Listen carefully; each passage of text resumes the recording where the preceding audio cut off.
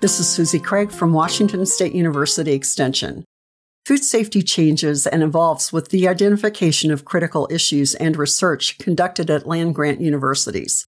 Food scientists at the University of California, Davis recently designed a new product as an alternative to ice and ice packs used by food processors during storage and transportation of perishable food.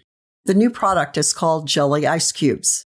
They change color with temperature variations, may be reused up to 12 times, are antimicrobial and mold resistant. Compostable, soft to the touch, they may be produced in any shape.